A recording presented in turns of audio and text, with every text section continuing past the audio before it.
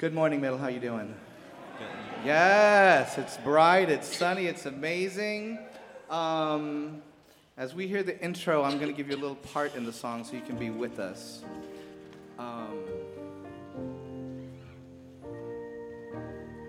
Like a whisper. Like a whisper.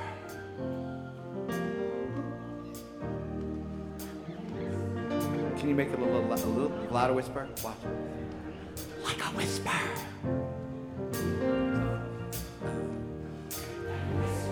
Oh, yes. One more time. Like a whisper. Turn to your neighbor. Find another neighbor. Yes, and when you do like a whisper, you have to have that childlike. You know what? The sparkle that left maybe a long time ago. You have to bring it back. That childlike sparkle. Like a whisper. Can you try one more time? Look at someone though. Look at someone.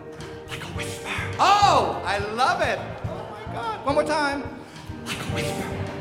I need more child. One more time. And. Like a whisper. Oh, and I saw some hands. Hands are good. Don't be afraid. Don't be scared. All right? The children are going to lead us. You'll know what happens. Here we go, my friend. Don't you know they're talking about a revolution and it sounds. Yes. Don't you know they're talking about a revolution and it sounds. One more time. Don't you know they're talking about a revolution and it sounds. One more time, don't you know they're talking about a revolution and it sounds like a whisper. Here we go, my friend. While they're standing in the welfare lines, crying at the doorsteps of those armies of salvation, wasting time with the unemployment line, sitting around, waiting for a promotion. Hey, don't you know?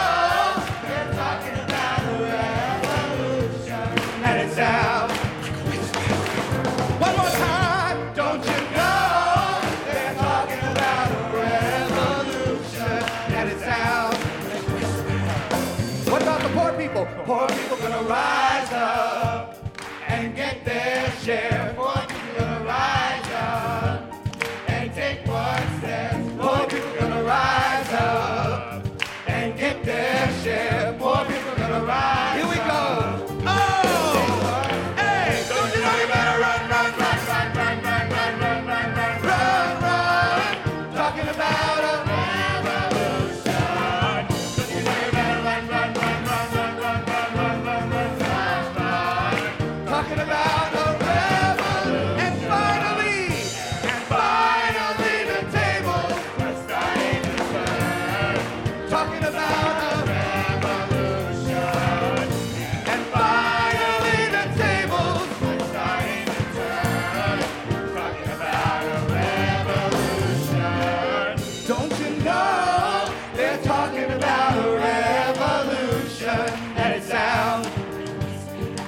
The whole thing with this middle. Don't you know they're talking about a revolution and it sounds like a whisper. One more time, middle. Don't you know they're talking about a revolution and it sounds like a whisper. Just the drums. Here we go. And don't you know they're talking about a revolution and it sounds. Don't you know? Don't you know?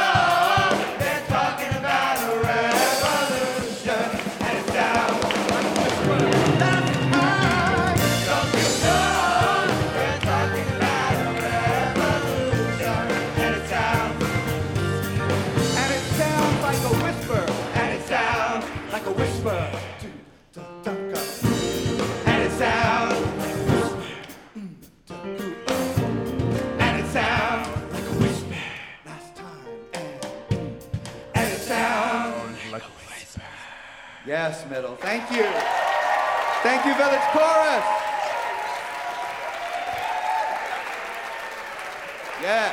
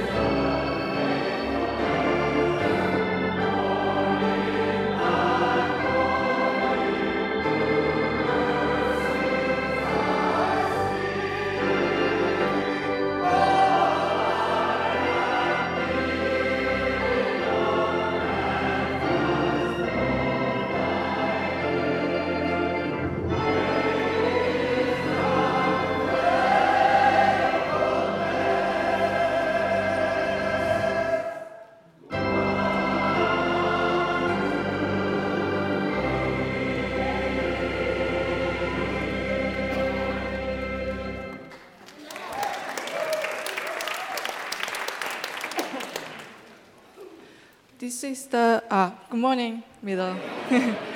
This is the invitation to worship. The Lord is my light and my salvation. Whom shall I fear? The Lord is the stronghold of my life.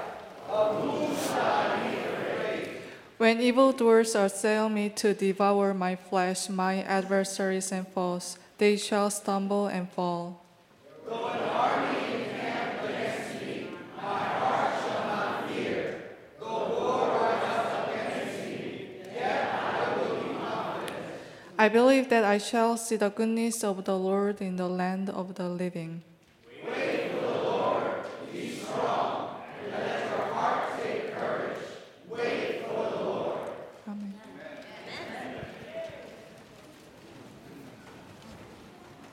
It is time for the message for all ages. I'm inviting my friends, those who are young at heart, to join us on the blanket. It's a green blanket, and I'm wearing green today. And it's not maybe for what you'd think. I am wearing green for the youth climate strike that happened on Friday. Yeah. Some people wanted to wear green. You can do an outfit change later, like we said. So I am really excited to talk about that youth climate strike with all these cool friends up on the stage. Maybe you were one of the people who walked out of your school. Maybe you were at a protest or saw other kids doing it.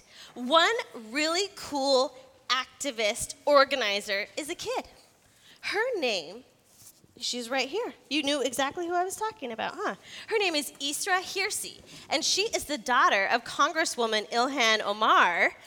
And she is 16 years old, and she was one of the main organizers of the youth climate strike. So my young friends here, yeah, you can clap for her. My young friends here see her with her family, her younger brother and sister that might be your own age.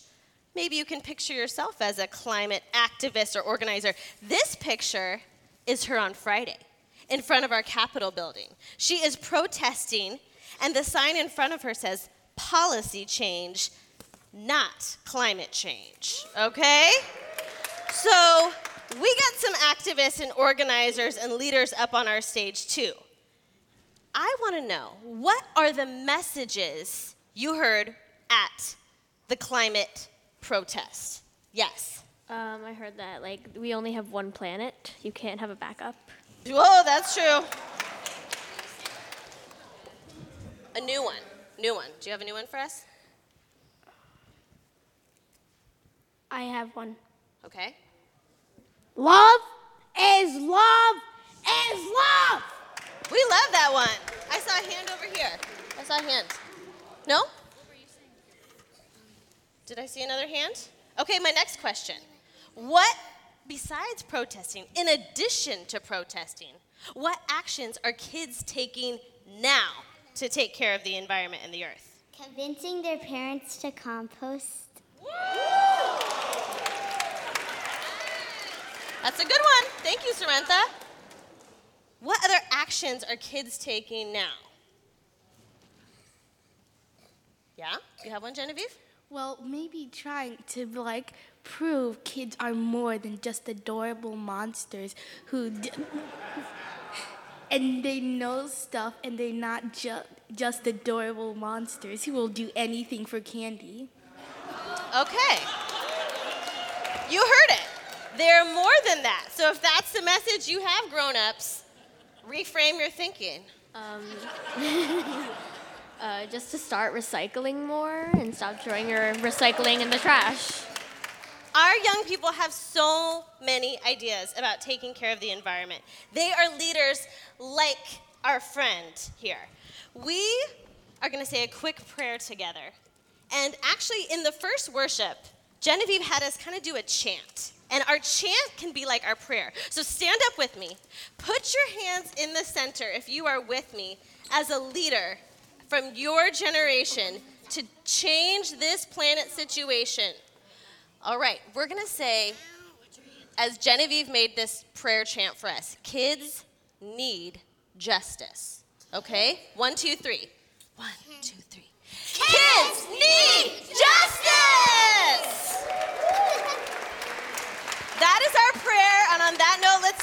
Kamba.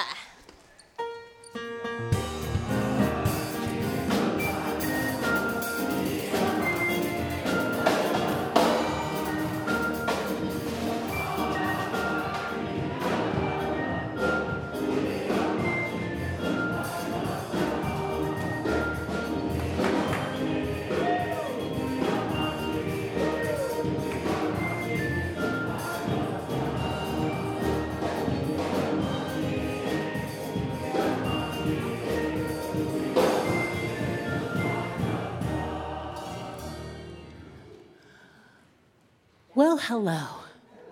Hello, everybody. I'm Jackie Lewis, and if you're here for the very first time, a very, very, very special welcome to you from me and Middle Church and all of our family. Who's here for the first time today? Raise your hand. Raise your hand high. Yay! We want to greet you. Can you keep your hands up? Because I have personal questions to ask you. Where, silly girls. Where are you from? Where are you from? France. Bienvenue. Bienvenue. We're glad you're here. Where are you from? Who had their hand? Where are you from? Where are you from? From where? From Estonia. Well, all right then. Amen. Estonia, good to see you. Thank you for coming. Thank you. Clap for that too. Where are you from? Originally from New York, but now living in Connecticut. Okay, welcome back. We're so glad to have you. Where are you from? New York. Yes, New York. Did I miss anybody? Okay. We are so glad that you're here, and we would really like to stay in touch with you and connect you into our community and be connected with your prayers and hopes and dreams. So there's a green card on the pew in front of you, easy breezy peasy. Just give us your name and your email, not your social security number, just your name and your email. And when the offering bag comes by, if you'll drop it in, we can add you to our mailing list and help you think of ways to connect into the congregation. I am wanting to let you know about a few things that are happening. One is that we are in Bible study time. So Bible in the middle, if you come early, you get to talk about womanist, feminist theology in the middle. On Tuesday nights, we're doing a Lenten connection, a beautiful time of writing our way toward love.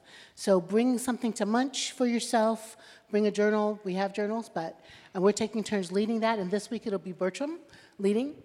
So just kind of writing our spiritual journey, if you will, as we journey toward love in this Lenten season. Our conference is coming up so fast, April 5 to 7. We are still registering folks. Tickets are going fast, middle family and collegiate friends. So please register now so that you can guarantee yourself a spot. And there are many more things to say, but they're on the screen. And I hope that you'll please come and do the things with us, play with us. So it's heart-sickening to think about folks being in their mosque and being shot to death. It just is heart-sickening. This week I was in Florida with the Auburn Senior Fellows, and we are Buddhist and Sikh, Muslim, Jewish, atheist, I think a couple of us, Christians, Catholics, having really hard conversations about what it means to be a multi-faith movement for justice. And there are tensions all around the globe, Jewish tensions and Muslim tensions around Israel and Palestine, and how do we respond to that? The ongoing threat to Muslims around the globe because of immigration patterns, and rising anti-Semitism everywhere. My Jewish friends tell me from the left and the right they feel assaulted. So keeping in mind that I think the common enemy, the threat to us is this kind of white supremacist ideology that happens in our nation and inspires junk around the globe. That's my prayer today, is that we can all focus on how that is not the world we want for our children, that in fact we want a love revolution. Amen? A love revolution. So just let's take some time to be silent together. And then after a few moments, I know Dion's going to give us some tinkles on the piano, and we'll pray together.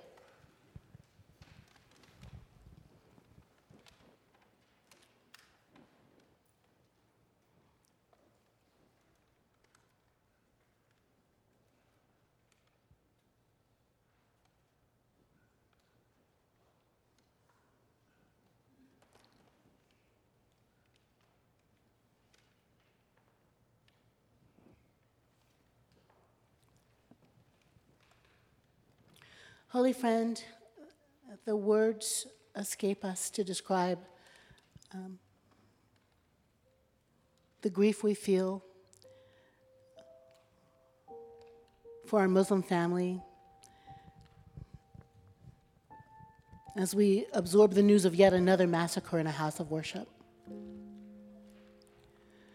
We ache for all of our Muslim siblings in Christ Church, those whose lives were cut short,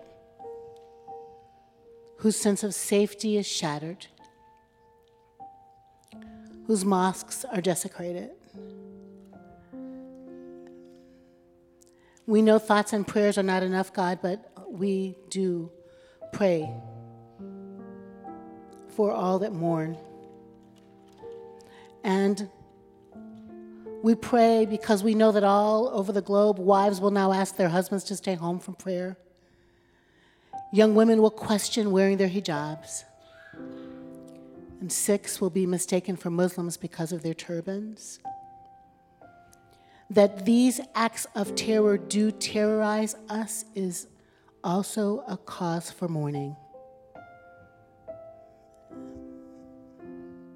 Echoes of Oak Creek, Charlottesville, and Pittsburgh float on the hoarse, sinister, and persistent voice of a white supremacist ideology. God, that has masqueraded as religion through the ages. It's as though some powerful tribe has created a white male God who blesses those in power and curses those on the margins. We know that this is a collection of projections, this punitive, angry, judgmental, selfish, and harsh little God, this anti-Semitic God that's against Muslims and blacks and Latinx folks, this sexist, classist, homophobic, puny God with low self-esteem, but with power enough to cause the Crusades and the doctrine of discovery, the genocide of Jews and indigenous people around the globe. This little mean, pocket-sized God that inspires a theology of apartheid, that enslaved Africans and is destroying our Mama Earth in the name of greed. This little nasty God that values the right to carry guns more than the right to live, work, play, and pray without fear of gun violence. God, help us on a day like today to be super clear in this community and wherever our prayers are heard, that hypermasculinity, racism, and the policies of nations like ours lead only to the destruction of lives. Hate speech and Muslim bans, anti-immigrant sentiment, the dismantling of civil rights, the banning of trans folks from the military, anti-black racism in law enforcement, and rising xenophobia and anti-Semitism testify to what happens when racist fascism rises to power. God, when hate rises to power. We need your mercy here and now. God, we need your mercy. Your womb-like, steadfast mama love to nurture us out of the sadness and sorrow that grip us and make us feel powerless. Remind us, God, that love is stronger than hate every day, and at least 2 times on Sunday. God, remind us that we are linked to a family of revolutionary lovers who know how to pray for one another, who know how to donate to one another's broken spaces, who know how to show up and stand up in solidarity, no matter our particular faith. In fact, our brothers and sisters of other faiths make our faith more vibrant, more vital. So thank that you made us each in your image. Thank you that you've made us diverse and fabulously different. Thank you for all of our sexualities and genders and the ways we name you. And God, let us make child of God our Huber identity. Make love warrior our Huber identity. Make standing up for our brothers and sisters' rights to have their own faith our cause. And bless those that mourn that they might be comforted. In your many and powerful names, and in the name of the one who told us how to love fiercely. Amen. So friends, I will invite you to continue to pray with me the prayer that Jesus taught his disciples. You pray it the way you know it, the way you memorized it, in the language that you know it. But also you can pray the inclusive version that's in the bulletin. If you'll stand as you're able.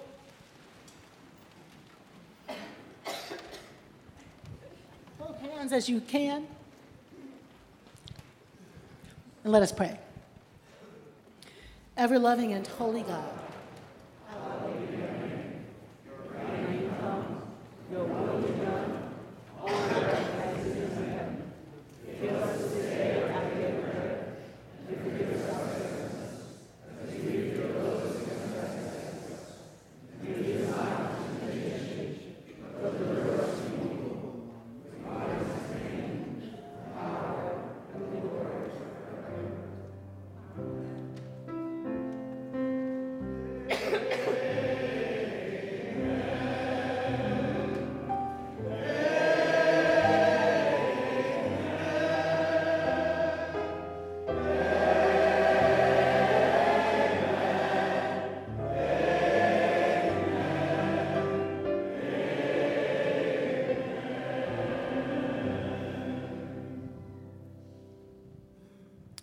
all around the globe, people will stand in congregations and say, "Peace be with you, God's peace be with you." Never before has that been a more important prayer, invocation. God's peace be with us. God's peace be with us in the sorrow, in the tragedies. God's peace be with us. Peace that surpasses understanding. Peace that we make together. God weeps when we weep, but we're the ones who have to heal the world together. So peace be with you, Middle Family.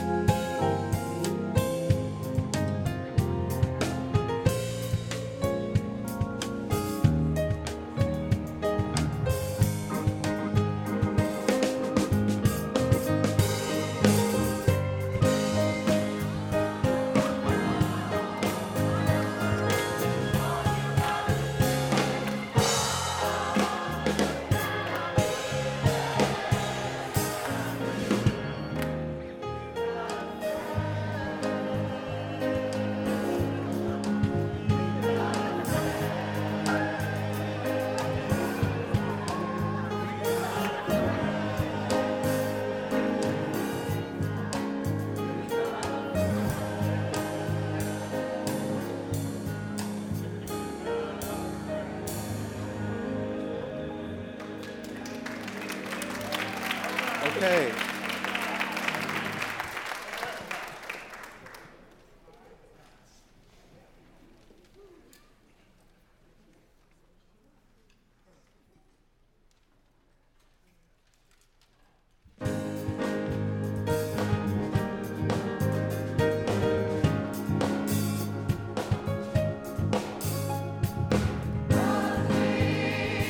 Impossible when you put your trust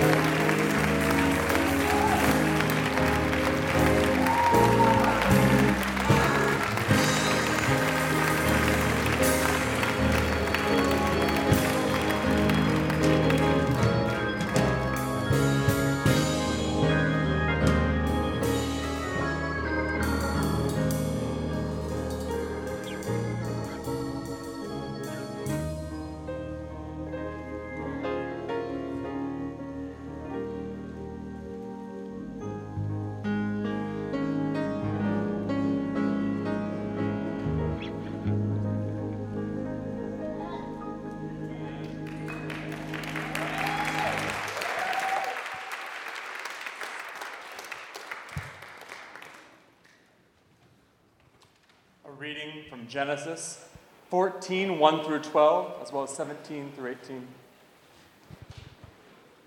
The Lord came to Abram in a vision. Do not be afraid, Abram. I am your shield. Your reward shall be very great. But Abram said, "O Lord God, what will you give me? What will you give me, for I continue childless, and the heir of my house is Eliezer of Damascus. You have given me no offspring, and so a slave born in my house is to be my heir." But the word of the Lord came to him. This man shall not be your heir. No one but your very own issue shall be your heir. The Lord brought him outside and said, "Look toward the heavens and count the stars if you can count them. So shall be your descendants." And he believed the Lord, and the Lord reckoned it to him as righteousness. Then she said to him, "I am the Lord who brought you from Ur of the Chaldeans to give you this land to possess." But he said, "O Lord God, how am I to know that I shall possess it?" She said to him, "Bring me a heifer 3 years old, a female goat 3 years old, a ram 3 years old, a turtle dove, and a young pigeon." He brought the Lord all these and cut them in two, laying each half over against the other. But he did not cut the birds in two. And when birds of prey came down on the carcasses, Abram drove them away. As the sun was going down, a deep sleep fell upon Abram, and a deep and terrifying darkness descended upon him. When the sun had gone down and it was dark, a smoking fire pot and a flaming torch passed between these pieces. On that day, the Lord made a covenant with Abram, saying, "To your descendants I give this land, from the river of Egypt to the great river Euphrates." The word of God for the people of God. Thanks be to God.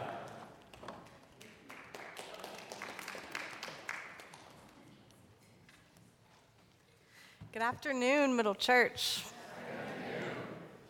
I'm so grateful to be here with all of you this afternoon. My name is Jen Hagnorn, and I'm one of the two lucky folks who have been interns with Middle since our school year began in September. Will you all please pray with me? God, thank you for loving us into this moment of worship and celebration this morning. Thank you for reminding us that through you, anything is possible. May the words of my mouth and the meditations of all of our hearts be acceptable in your sight, our rock and our Redeemer. Amen. Amen. When I was growing up, if I really wanted to make sure someone would uphold their end of an agreement, I would demand we make a pinky promise. Did anyone else do this? Yes, if I wanted to make sure that they would uphold their end of a lunchtime food swap situation or follow through on an agreement to share a tetherball court, a pinky promise was the way to go. Apparently, this was not a practice unique to my Pacific Northwest playground. As I was preparing for this sermon, I found a definition of a pinky promise in an 1877 glossary. Wow. The entry reads, "A very common term in New York, especially among small children who, when making a bargain with each other, are accustomed to confirm it by interlocking the little finger of each other's right hands and repeating the following. Pinky, pinky, bow, bell, whoever tells a lie will sink down to the bad place and never rise again." What? Will sink down to the bad place and never rise again? Whoa, get out, yes. Now, was horrified, like you all were when I first read this, but then I realized I did commonly use another phrase interchangeably with a pinky promise, and maybe you know this one too. Cross my heart and hope to die. Stick a needle in my eye. Whoa. From an early age, we are taught to put more faith in a promise that comes with the threat of punishment. We stick out our pinkies and tell ourselves that this will make our friend stick to the agreement. This desire for false security stays with us as we grow up and even carries over into our relationships with God. Or at least it did for Abram in our scripture reading this morning.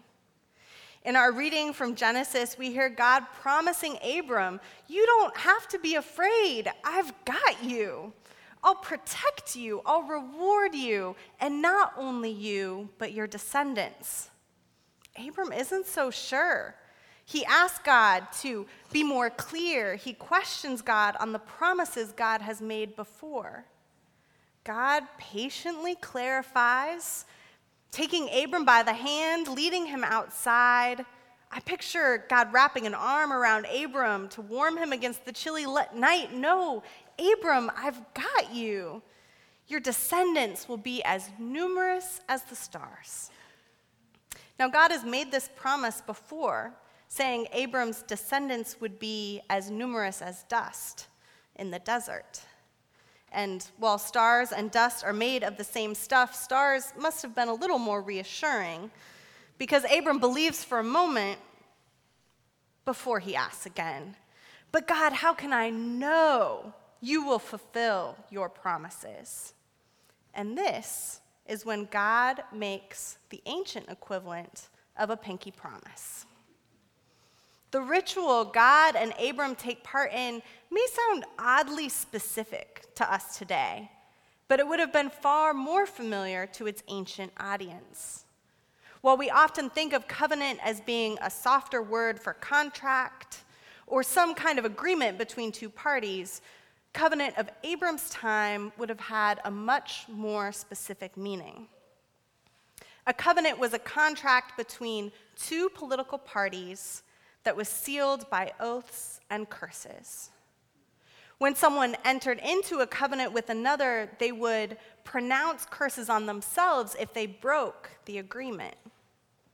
In fact, the word for make a covenant in Hebrew is kat or karat.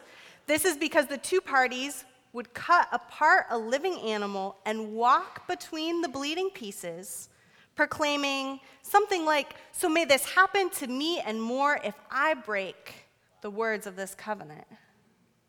Modern translation, cross my heart and hope to die, stick a needle in my eye. As we hear this story, perhaps the most disturbing part is not even what we hear or imagine in the narrative itself, but what is silent and silenced. The women who are expected to birth and raise these generations, silenced. The people whose land is being promised, silenced. The people who are not included in this promise of protection, silenced. Silenced in the name of covenant and promise. Why would God enter into a covenant like this with Abram? It drips of the blood of empire. It reeks of centuries of violent suppression. But what if this points us more towards the humanity of Abram than the nature of God? Abram and his people had suffered under oppressive rule of empire after empire. They had been forced to assimilate these practices of covenant into their ways of being and their ways of life. Moussa Dubé is a post-colonial theorist, feminist theologian, and scholar at the University of Botswana, and she looks at the relationship between patriarchy and imperialism. She writes, often the colonized are forced to collaborate with the colonizing powers at various stages of their suppression. They begin to advance the agendas of the oppressor and proclaim their superiority by choice or by the mere fact of living under the ruling institutions of the colonized. Just as we are socialized as children into making pinky promises, Abram and the people who carried his stories had no reason to expect anything different from a covenant with God. The relationship Abram thought was possible with God was shaped by his relationship with empire. And our relationships with God are shaped by our allegiances to empire as well. It isn't only Abram who lives in a time when men make agreements about women's bodies and reproductive rights. It isn't only Abram who lives in a time when people of power and privilege make agreements about the lands that have been inhabited by other peoples for centuries. It isn't only Abram who lives in a time when some people claim special relationship with God and weaponize it against other children of God. We have to be clear. This covenant is used to justify the coming genocide of the Canaanites, a story that lives on in our genocide of indigenous peoples. This story, this covenant, is what pits Sarah against Hagar, a story that womanists like Dolores Williams have used as an ancient example of the relationship between black women and white women in the U.S. context. This covenant is used as the foundation for white supremacist terrorism birthed in the United States and exported around the globe. We may have the sensibilities to cringe and critique a covenant made between a powerful ancient patriarch and his God. We may feel, and we should feel, some pride in ensuring the God of our scripture reading is a woman's voice. But what is harder to admit is that much of what we name as violent and oppressive in the scripture passage is still alive and well today. What happens when a feminine divine voice only obscures the patriarchy and imperialism built into our image of God?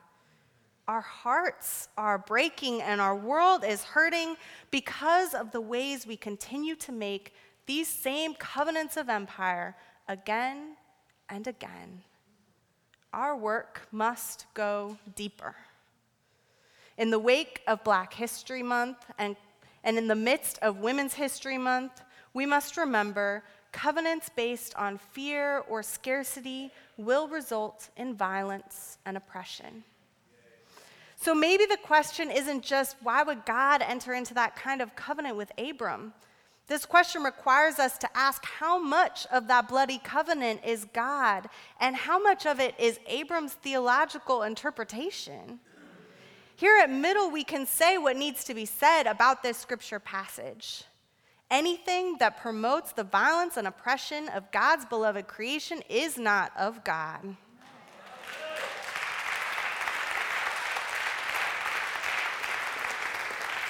And yet, our work must go deeper. For this story holds more for us than just empire. God's longing to be in relationship with us is not a symbol of our perfection. God's faithfulness to us is not a symbol of our superiority. God desires to be in and with all of creation, and that includes us, as well as those we may silence. The covenant is not the end, but a beginning. God comes to us in the ways we can see, making the covenants we can understand today in the hopes of calling us into a new way of being tomorrow. God is asking to be with us in relationship right in this moment, right in this place, so we may grow ever closer to God's divine vision for our lives. God is calling us into covenants of transformation. These covenants of transformation between God and people, and they are the blueprint for the relationships we are called to create amongst ourselves. I grew up in a small United Church of Christ church just outside of Seattle, Washington, and most weeks my pastor's welcome to the congregation would include this assurance: God loves us, exactly the way we are. And God loves us so much, she's not going to let us stay that way.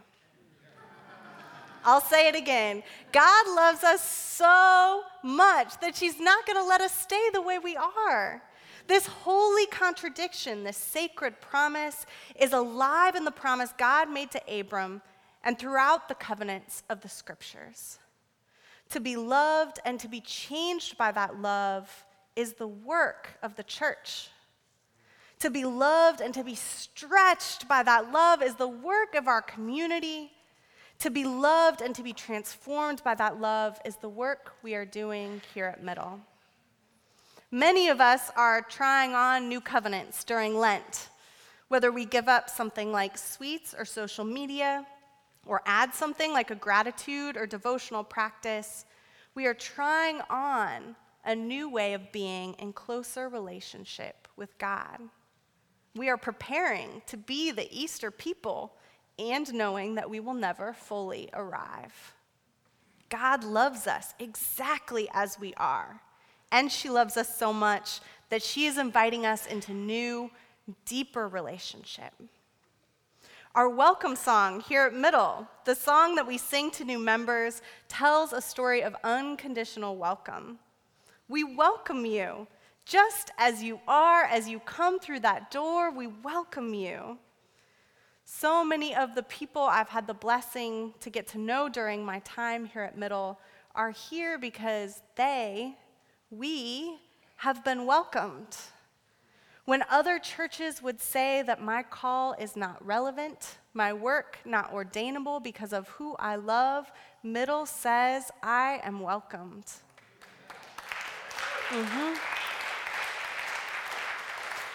When other churches would create limits and stipulations on who this abundance is for, Middle says, come one and all. When other churches might try and clean up, leave out, skim over the tough, messy parts of movement building, Middle says, bring it on. God loves us exactly as we are, and she loves us so much. She knows we can build a world much more loving and just than the one we have right now. We live in a world stacked with empire on empire on empire, and we know that doesn't keep God from breaking in and loving us anyways. God desperately wants to build covenants of transformation with us, through us. Are we ready? Jackie often says that we need to grow up our faith. And our passage today invites us to continue growing up our covenants as well. The childhood contracts of pinky promises just don't leave room for the abundance of imagination, liberation, and new life that God has in store for us all. Thanks be to God.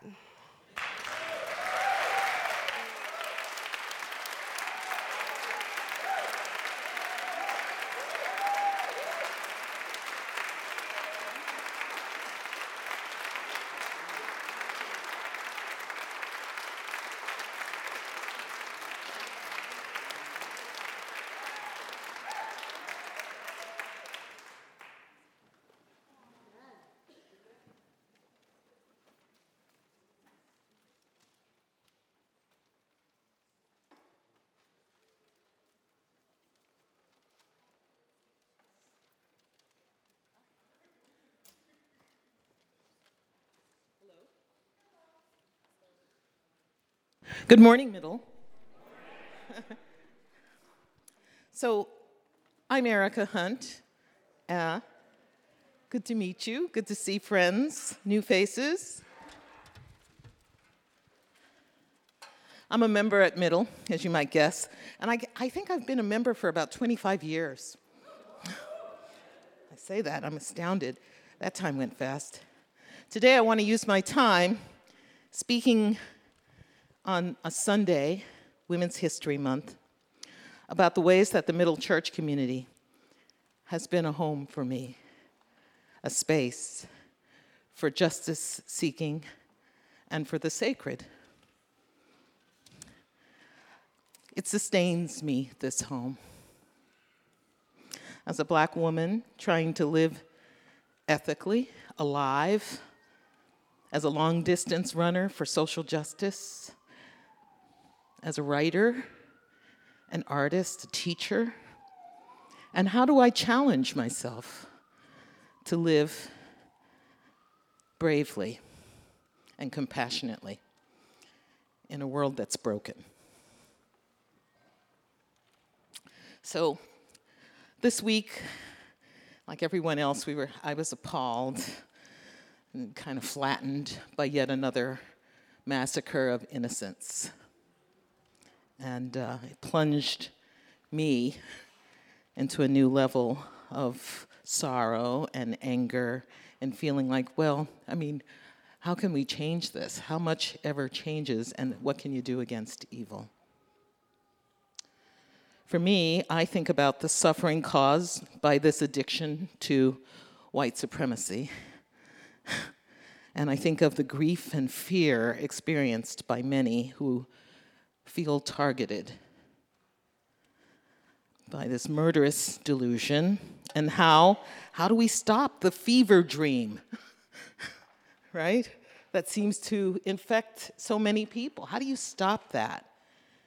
And so it's tempting in the face of such evil to feel helpless and to shut down, and in doing so, cut oneself off from life and from activity, feeling like you can act towards this big thing, all right? So I come to Middle to find words, to find songs. No, nothing's impossible, right? The choir said, nothing's impossible. And you know, it begins to come into me. Nothing's impossible. There are no uncertainties. I come to Middle to find words, songs, and people, community to restore me. For instance, today's reading was, "Look up and count the stars. If indeed you can count them, so shall your offspring be." And that echoes beautifully with the verse that's written at the ceiling. "Wherefore, seeing we are also compassed about with so great a cloud of witnesses, let us lay aside every burden and run with patience the race that is set before us." Wow.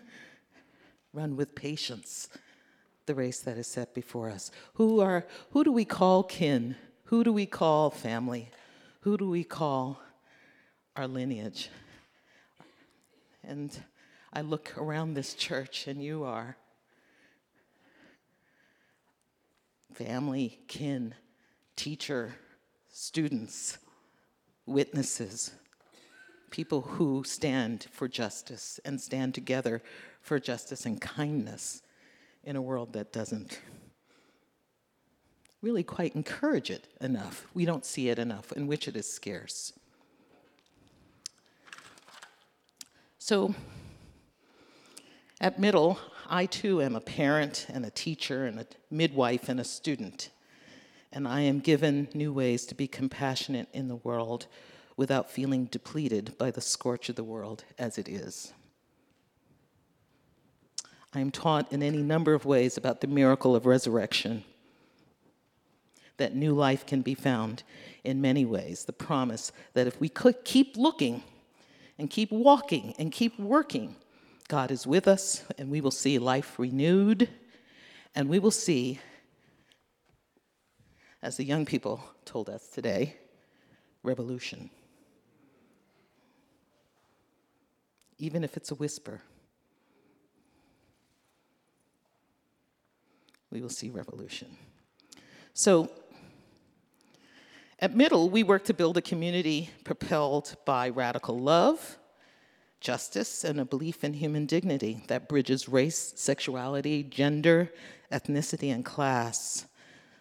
Few places offer this kind of gathering space for conversation, support, and commitment. And so I'm so grateful for Middle. I'm grateful to Reverend Jackie, wherever she is. Oh, there you are. For leading us with spiritual fire and proclaiming a transformative love to the world. I'm grateful to Bertram for facilitating conversations on race, racism, and justice. I'm grateful to Amanda for marshaling us to vigils so that we may stand by our brothers and sisters in other faiths. I'm grateful to Marta for ministering to our children. So I'm grateful to I'm going to just take a little space here. I'm grateful also to my comrades on the Middle Project Board, Susan Davis and Yusuf and Carlos and Catherine and Michael. And we try to provide some guidance and help and support to the church and to the Revolutionary Love Conference coming up April 5th through 7th. And I support this church. I want you to support it too. This is a church that has a divine and special mission in the world, which is to articulate a progressive and inclusive and loving version of what it is to walk with God. So please support it. I support it on an automatic donation. It's very easy. Go to middlechurch.org, find that donate button. And I invite you, if you haven't already, join this movement. After the service, there's someone who will be here to help you, talk to you about this church, how you can become involved, how you can come in from out there to in here so that you're stronger when you go back out. Amen.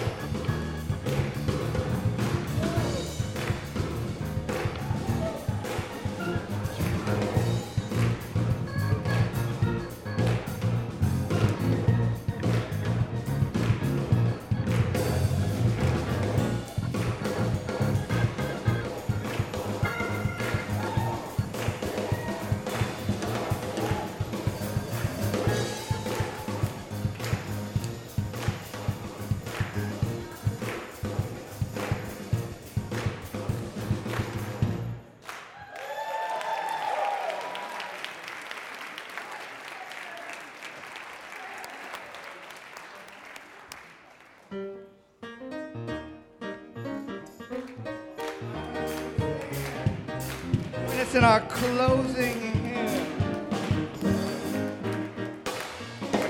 Glory, glory, hallelujah, since I laid my burden down. Glory, glory, hallelujah, since I laid my burden down. Friends don't treat me like they used to, since I laid my burden down. Friends don't treat me like they used to, since I laid my burden down. I'm going home to live with Jesus, since I laid my burden down.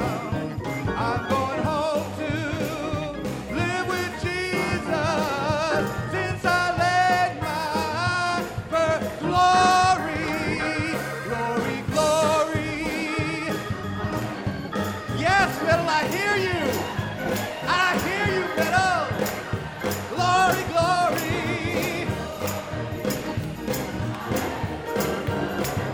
Since I laid my burden down. Oh.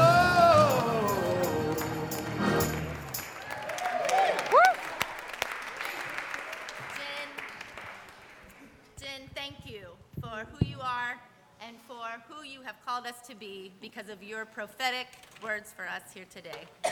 Want to remind you, if you've been moved by what you've heard today, that Bertram will be at the front to receive you to join this movement. I think my microphone is off. Is that what I'm hearing? Okay, now it's on.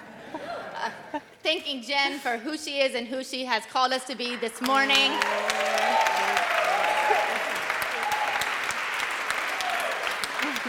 And now, as you go from this place, let's remember those words from Jen's pastor, that God loves you so, so much, that God's not going to let you stay the way you are. Go in peace, go in love. Amen. Amen.